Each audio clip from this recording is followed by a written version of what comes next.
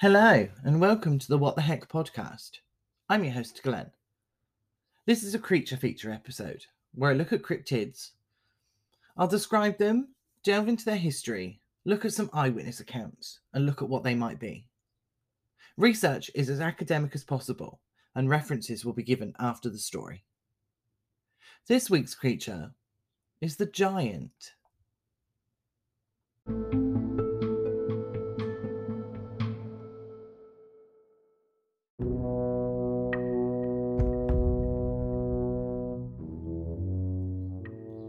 This episode will be a little different in terms of eyewitness accounts and theories. Giants have a history steeped in mythology, and because of that, the eyewitness accounts and theories are minimal. Instead, we'll look at things people believe to be proof of giants and what they signify in the folklore they come from. I'd love to look at some actual theories, but giants are difficult to find information for. Throughout history, giants appear in mythology. It's entirely possible that these stories are based on some kind of fact, but it's just as likely that the real facts have been exaggerated over time to create these creatures. Myths themselves are usually regarded as stories from the distant past, which would suggest there's a little truth to them at least. There are plenty of mythological giants. In Greek mythology, there's Atlas, the Titan who holds up the sky. They also had Polyphemus, who was a cyclops that loved to eat people. In Norse mythology, you'll find a whole host of giants, including Hrungnir, who was a drunkard. He boasted that he could kill the gods. Japanese folklore has the Oni, creatures who were once human and loved the taste of flesh. In Christian and Jewish scripture, Goliath faced off against David and was felled by a stone. Even in contemporary fiction, we have the Big Friendly Giant, or the BFG, who loved to roam the night and give children their dreams, and also Hagrid, who was a half-giant and worked at Hogwarts. Returning to Norse mythology for a moment, their giants didn't stay in Scandinavia. When the Norsemen settled in Orkney, they brought stories of their giants. When they landed, they were met with huge standing stones, Neolithic megaliths that were there before the pyramids were even built. The Norsemen assumed that the stones were the petrified forms of ancient giants. Eventually, the belief of giants faded away in most of Orkney, since there wasn't anywhere they could really hide. The only exceptions to this were the valleys and hills of Hoy and Rousey, where the belief of giants persisted until the early 20th century. Before they reached Orkney, Norsemen knew the stories of the Jotnar. Ymir was the first giant and the ancestor of all the Jotnar. He was formed in some kind of primordial chaos called the Ginnungagap. He was formed when the fire from Muspel, the realm of fire, met the ice of Niflheim, the cold realm of the dead. The ice melt, forming the giant Ymir. They also had Fafnir and Fasolt, who built Valhalla. Odin, impressed with their work, promised them Freya, the goddess of love. They took her and then got offered a hoard of treasure that had been stolen from Alberic the dwarf. The giants divided the treasure, but argued over a magic ring called Andvaranort. Fafnir killed Fasolt in anger and took all of the treasure. Once hiding inside a cave, Fafnir transformed into the venomous dragon Fafnir. Even more famous is Loki, the half-giant brother of Thor. In the mythology, Thor had his hammer Mjolnir stolen by the giants, and Loki helped him get it back while they dressed as Freya and her handmaiden. He almost got married to the giant Thrym, until he managed to get Mjolnir back and kill the giants. Thor returned to Jotunheim to negotiate the release of Loki when he was captured by giants whilst on a stroll. Once again, Thor killed the giants responsible and managed to get Loki back. Loki was also a trickster god and was part giant. He was able to change his shape and sex, which caused as many problems as it solved. Loki began Ragnarok by getting Balder killed, and was punished by being bound to a rock with venom being dripped into his face. The strange thing about Loki in particular is that his presence in pre-Christian Scandinavia is obscure. The medieval sources that gave most of the information on him don't mention a cult, which is odd for Norse deities, and the name Loki doesn't seem to show up in place names like the other gods' names do. Loki, as a Norse god, seems to have been one of the only ones who didn't need worship to get his powers, which may have come from his giant blood.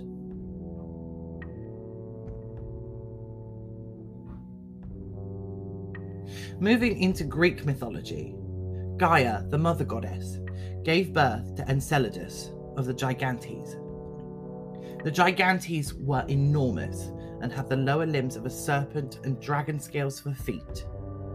A battle once ensued between the Olympian gods and the Gigantes, where Athena, the goddess of just warfare, among other titles, managed to injure Enceladus with her spear.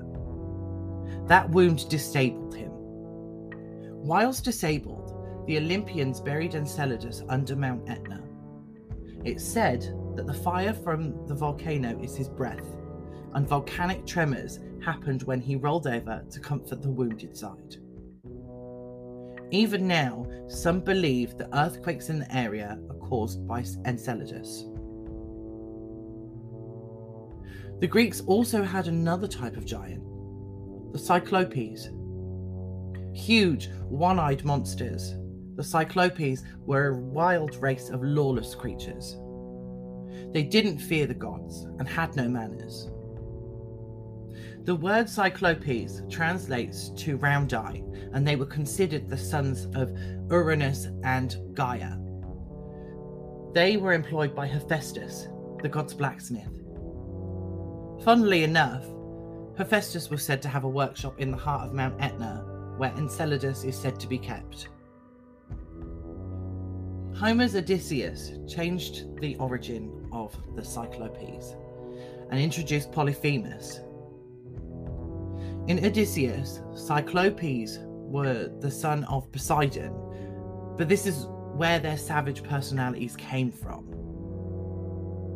Polyphemus fell in love with a nymph called Galatea, who rejected him for a man named Acis, who was the son of Pan and another nymph.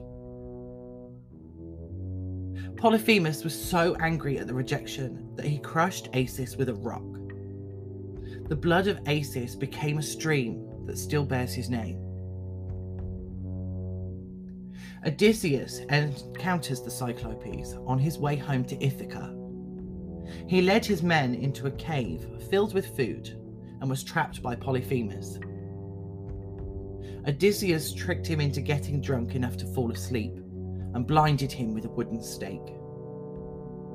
The men escaped by strapping themselves to the sheep of the Cyclopes, but Odysseus couldn't help but gloat about his victory, which caused Poseidon to cause him more trouble on his way home. Hesiod, the Greek historian, said that there were only 3 Cyclopes. They were storm deities who had been imprisoned by Cronus. When Zeus freed them, they pledged themselves to him and helped him fight the Titans. They also forged Hades' invisibility helmet, Artemis' bow and arrows, Apollo's bow and arrows, and Poseidon's trident. In one of the Greek plays, Apollo killed the Cyclopes as retaliation for the murder of his son, Asclepius. In some versions, Zeus sentences Apollo to servitude for a year. In others, he revives either the Cyclopes or Asclepius. Looking to the Christian and Jewish scriptures, we have Goliath of Gath. He was the champion of the Philistine army. He was sent to defeat Saul, who was protected by David. David defeated Goliath by using his slingshot to fire a stone at him. The Israelites were victorious, and David eventually became king. In Wales, there was Gog-Magog. He and a group of other giants attacked Brutus, who was a descendant of the Trojans. Brutus defeated the giants and ended up having Gog-Magog fight Corineus, the founder of Cornwall. Corineus was injured by Gog-Magog before throwing the giant off of a cliff. In Irish folklore, there was a race of giants known as the Fomorians. Balor had one eye and was the god of death. Anyone who was caught in his gaze would die. Because of this, he would keep his eye closed until it was needed. Balor was meant to die by the hand of his grandson. He imprisoned his daughter, who still had children, that Balor threw into the ocean. One of them escaped and eventually led the Irish gods, the Tuatha De Danann, into battle. In that battle, Balor's grandson killed him by ripping out his eye.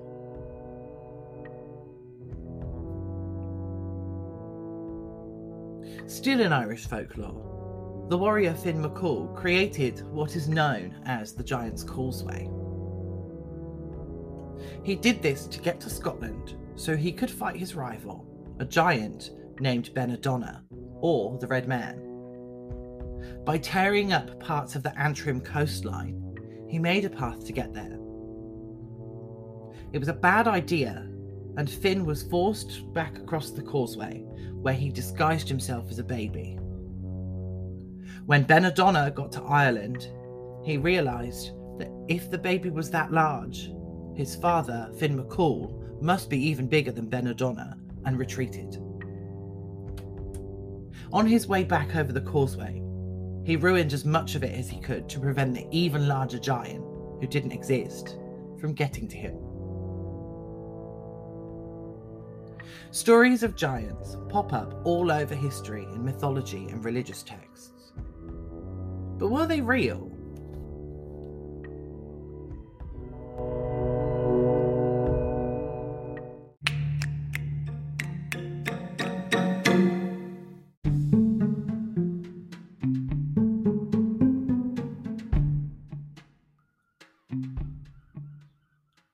Like I said, this episode is a little different in terms of content.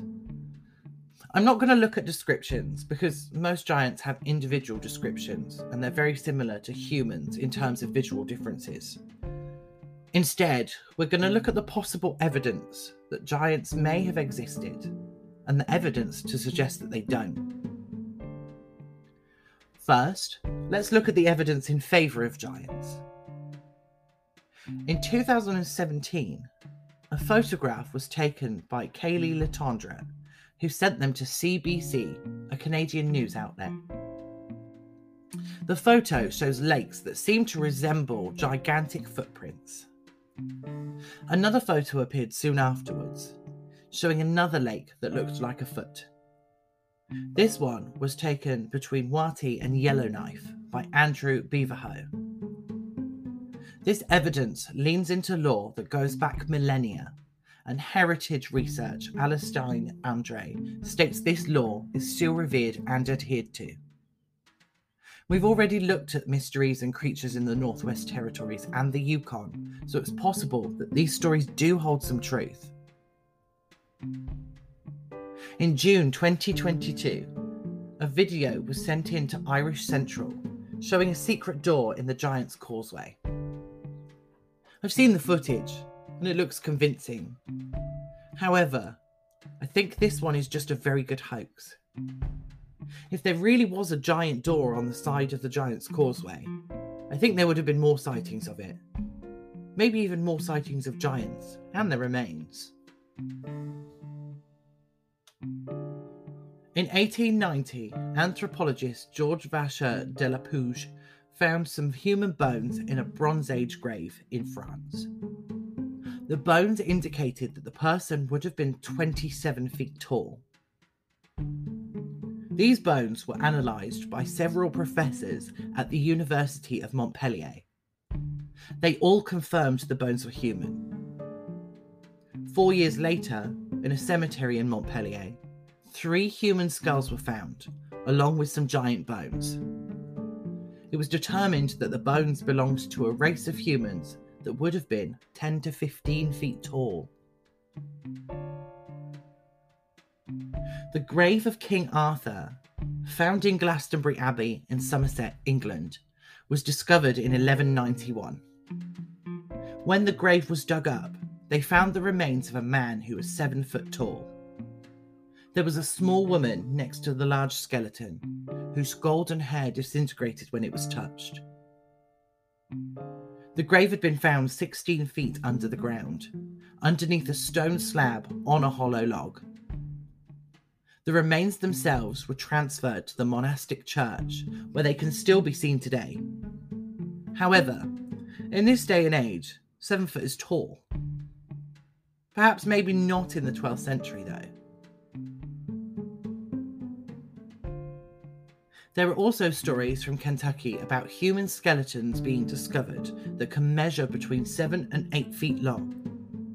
But like before, is 7 foot really that tall? Professor Aaron Mayer is trying to unravel the mystery of whether Goliath was real or not. He is studying the architecture of Gath, now called Tel Es Safi. It was settled around 5000 BCE and saw an exodus during the Arab-Israeli War in 1948. It's one of the Philistine cities mentioned in the Bible. The reason they're looking is because of the large-scale buildings found there. The city's buildings are oversized and made of stone. During the time the city was built, it would have taken significantly more work to move those stones. The idea then became that giants had to have been there to move such heavy stones, and that was taken literally and gave rise to the story of Goliath of Gath. That looks to be it for the evidence for the existence of giants. But what about the evidence against the existence of giants? Let's take a look at that too. One of the major pieces of evidence to suggest that giants don't exist comes from the skeletons that have been found. On Crete, several giant skulls were found and were believed to belong to the Cyclopes. It wasn't until they discovered large tusks as well that they discovered that the skulls weren't actually mythical creatures. When they were dated, the skulls were believed to be between 8 and 9 million years old. The skulls belonged to Dinotherium giganteum, which translates to huge terrible beast. They stood at 15 feet tall. The skulls have a huge hole right in the front, which is why they were believed to be the skulls of Cyclopes. Paleontologists today believe that the space at the front of the skull suggests the existence of a pronounced trunk. Hoaxes from all over the world show photos of giant skeletons being unearthed in archaeological and paleontological digs. Just a quick Google search can show loads of images for them. All of them have been debunked as hoaxes, with someone photoshopping a skeleton into the image. In terms of the Giant's Causeway, scientists have looked into its origin. The investigations suggest that the causeway was formed over 60 million years ago. It happened due to a period of volcanic activity, forming basalt columns where the lava cooled. Each one of those columns interlocks with those around it and is almost perfectly hexagonal in shape. That's it for the evidence against the existence of giants. But wait, there's more. We get to look into biology for one final piece of evidence. We're looking at gigantism. It's a rare condition that causes the pituitary gland to produce too much growth hormone, known as somatotropin. This condition doesn't just affect height, but also girth as well. The pituitary gland sits at the base of the brain and helps with temperature control, sexual development, growth, metabolism, and urine production. Sometimes a tumour grows on the gland, which causes the gland to make too much somatotropin. That's the most common cause of gigantism. Other causes can be McCune-Albright syndrome, which causes abnormal growth in bone tissue, patches of discoloured skin, and abnormalities in the glands.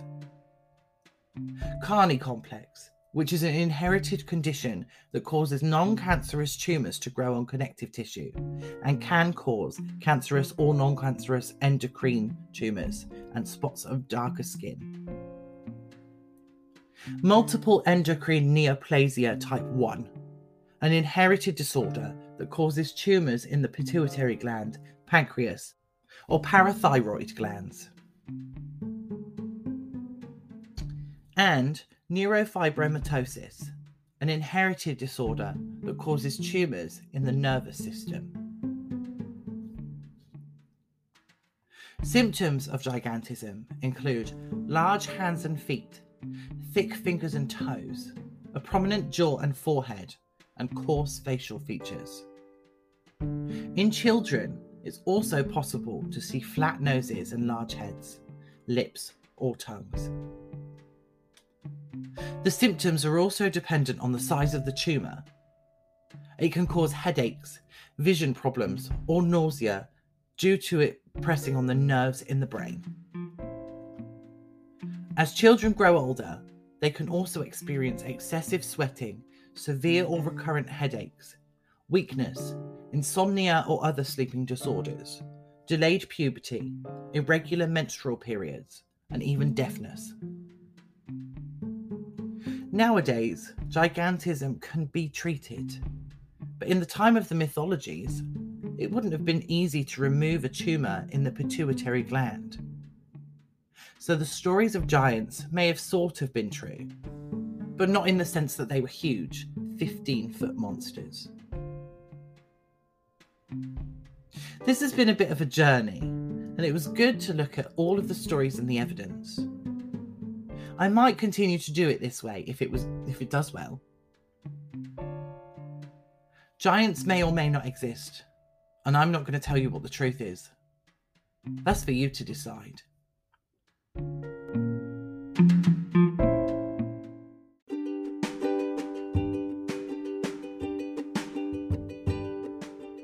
The history of today's creature came from an Alcation article called Human Giants in Lore, Myth and Life, a Daily Beast article called Where Do Giants Come From?, a Britannica article about Loki, a Greek Gods and Goddesses article called Cyclopes, an Orkney Jar article called Orkney's Giant Folklore, a Mental Floss article called 10 Mythical Giants from Around the World, and an Irish Central article called Giant's Causeway Secret Doorway Caught on Camera.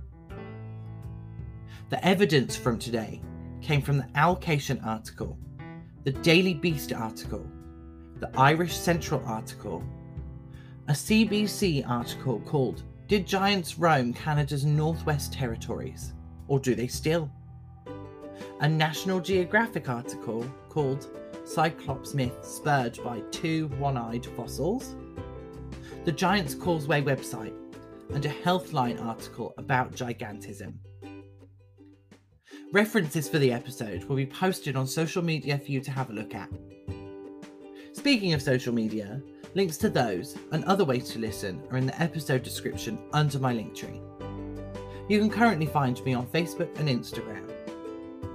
Patreon is getting an upload of one of the transcripts each week as part of the £3 tier.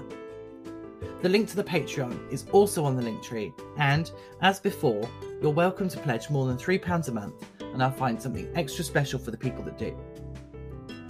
I do have an email set up on the Linktree, but it doesn't open a new email up, so that's in the description of the episode too. Send me your spooky stories, unexplained events, and anything else you want me to read out. Or if you have any corrections or issues with things that I've said, let me know and I'll address them as soon as I see the email. The next episode will be out on Wednesday, and next week's creature feature will be released on July 23rd, so hold on until then.